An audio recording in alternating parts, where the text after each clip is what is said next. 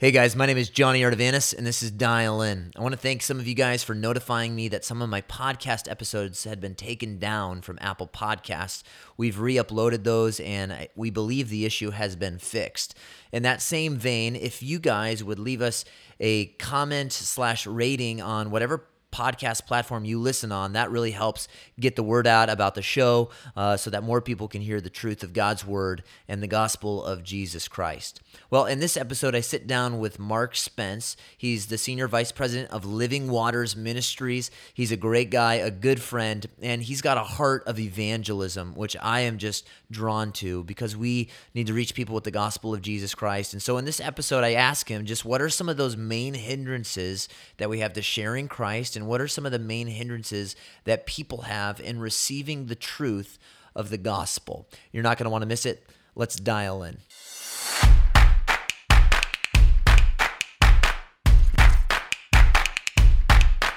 Well, Mark, thank you for sitting down. I have so many questions I want to ask you, as you are a preeminent leader in regards to apologetics and evangelism.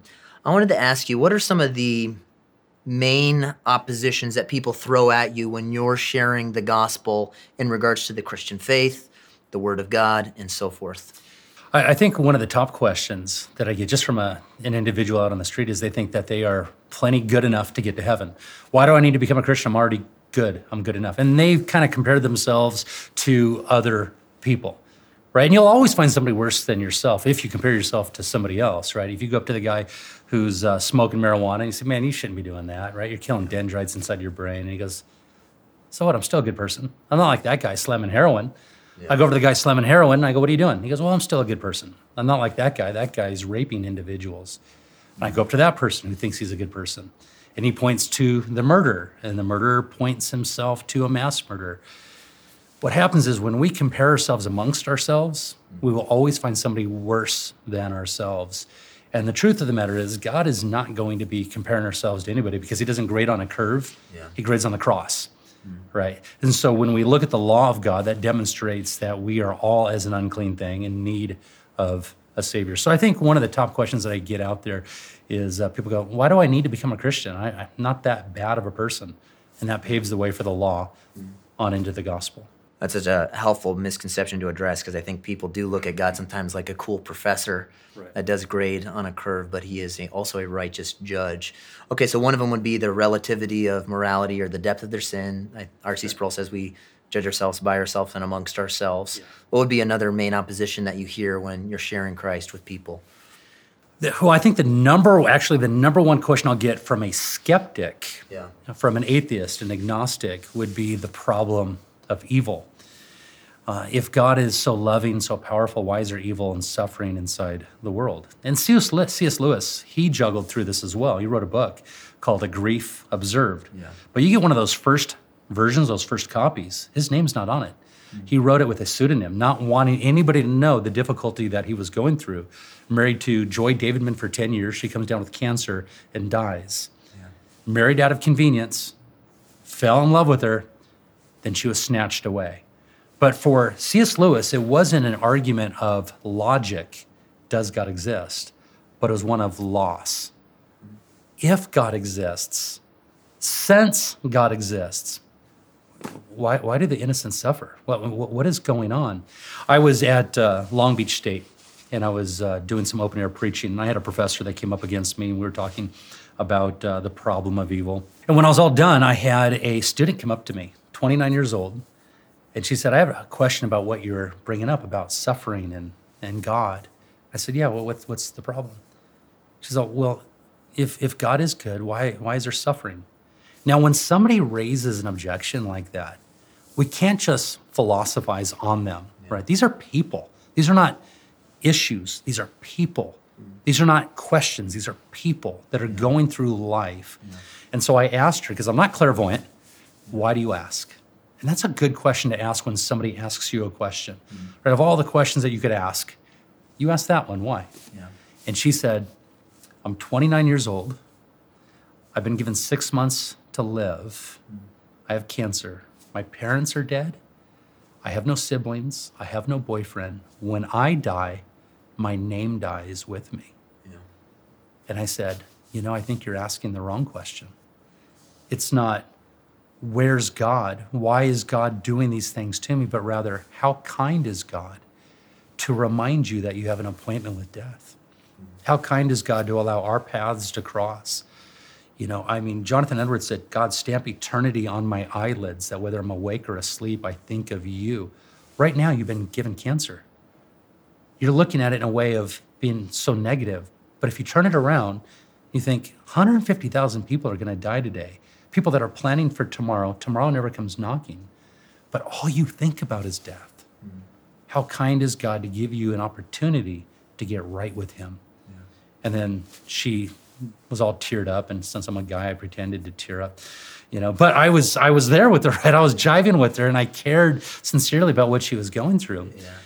But that, I think, is the top question, and it's an easy thing to deal with. Yeah. Philosophically, it's not difficult to address it. So let's say you're talking to an atheist, and they bring up the problem of evil, and even that would be, I think you would say like a self-contradicting argument, because if there is no God, there is no law, and there is no standard by which we're measuring good or evil.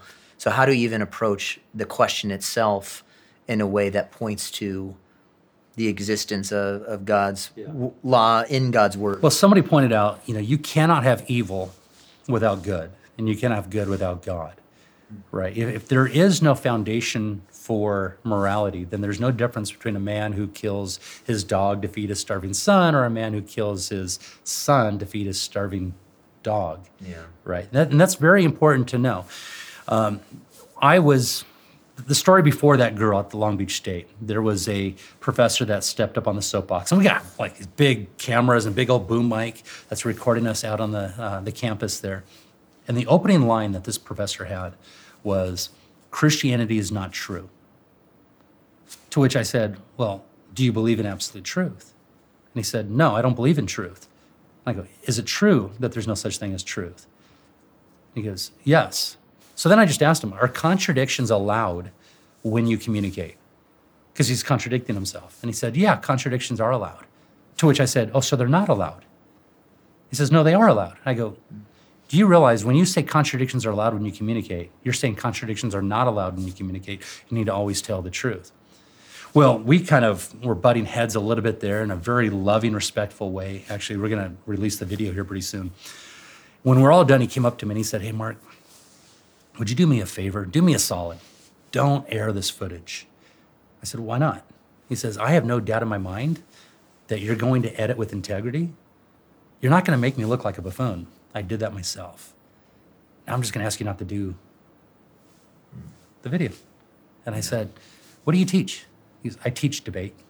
I teach people how to argue, right? He lost the argument, yeah. But his issue while we were talking was the problem of evil. And I addressed in our conversation, I said, listen, even Richard Dawkins said that there is no such thing as evil. We're just dancing to our own DNA, right? I mean, the French poet Baudelaire, he said, how can you talk about a loving God as I'm kneeling at the bed of my dying child?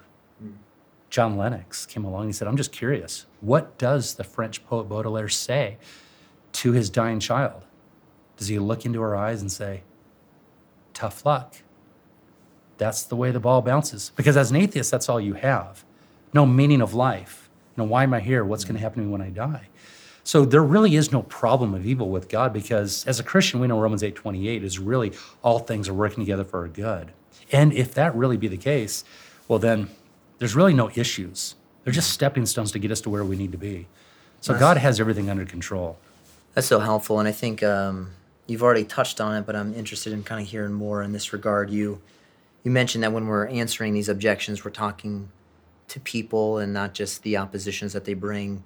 Kind of talk about the perspective that I've heard you mention before in regards to James, the wisdom of God. Yeah. We're not answering as intellectual elitists that are trying to vanquish foes in an argument. We're trying to win people. So talk about that wisdom from above in regards to how we navigate tough conversations. Yeah, well, remember that if it wasn't for God's grace, we would be in that same position with faulty logic. And Scripture says that God has to grant repentance that leads to the truth. Mm-hmm. That God didn't just come to give us fire insurance, but he came to save our mind from the depravity that it's resting inside of.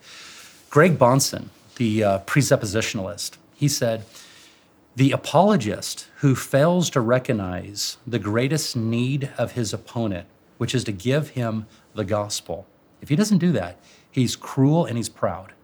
He's cruel because he fails to give them what they need the most, which is the gospel. And he's proud because he's more interested in coming across as an intellectual elitist. Yeah. Look what I know and you don't. Yeah. I mean, what do we have that we haven't already received? Yeah. So we must get to the gospel. That is the power of God into salvation. Yeah. It's so important. Yeah, I love that, what you said, because we're to be always ready to give a defense, but with gentleness and respect. And I think sometimes that latter element is lost in an attempt to basically bash people with the truth. And so we have to speak the truth in love. We need to realize these are people who woke up this morning spending more time thinking about what sort of a latte they're going to order in the morning than what's going to happen to them 100 years from now. Yeah. So we need to enter into the conversation with gentleness, wanting to make peace, being respectful. Listen, we are all created in the image of God. We're all fellow image bearers. It doesn't matter what their sexual orientation is. I could be patient with someone. That's just not my natural proclivity to do what they've done. God has protected me from doing certain things. Yeah, it's not because you're inherently better than them. Exactly right. No better. No, that's so helpful. Now, Mark, where can people hear more about your ministry, hear more about even some of the other questions that you guys answer as a ministry? Yes, our website is livingwaters.com. Obviously, I have the Instagram. We have a YouTube channel. It's called Living Waters. And we just passed 1.2 million subscribers. Wow. And it's really just hitting people on the streets, sharing the gospel, awesome. And really on a street level. And we finish all of our podcasts off with, thank you for tuning in to the Living Waters podcast, where we have no idea what we're doing. And it really seems like that, because we're not arriving, we're not attaining to anything. We're just kind of like linking arms. And we said, we'll go anywhere as long as it's forward. Well, that's so helpful, and that has been a helpful resource to me. So I encourage everyone listening to check out the Living Waters ministry and podcast. But Mark, thank you once again for your time and for your help in this regard. Yeah, my pleasure.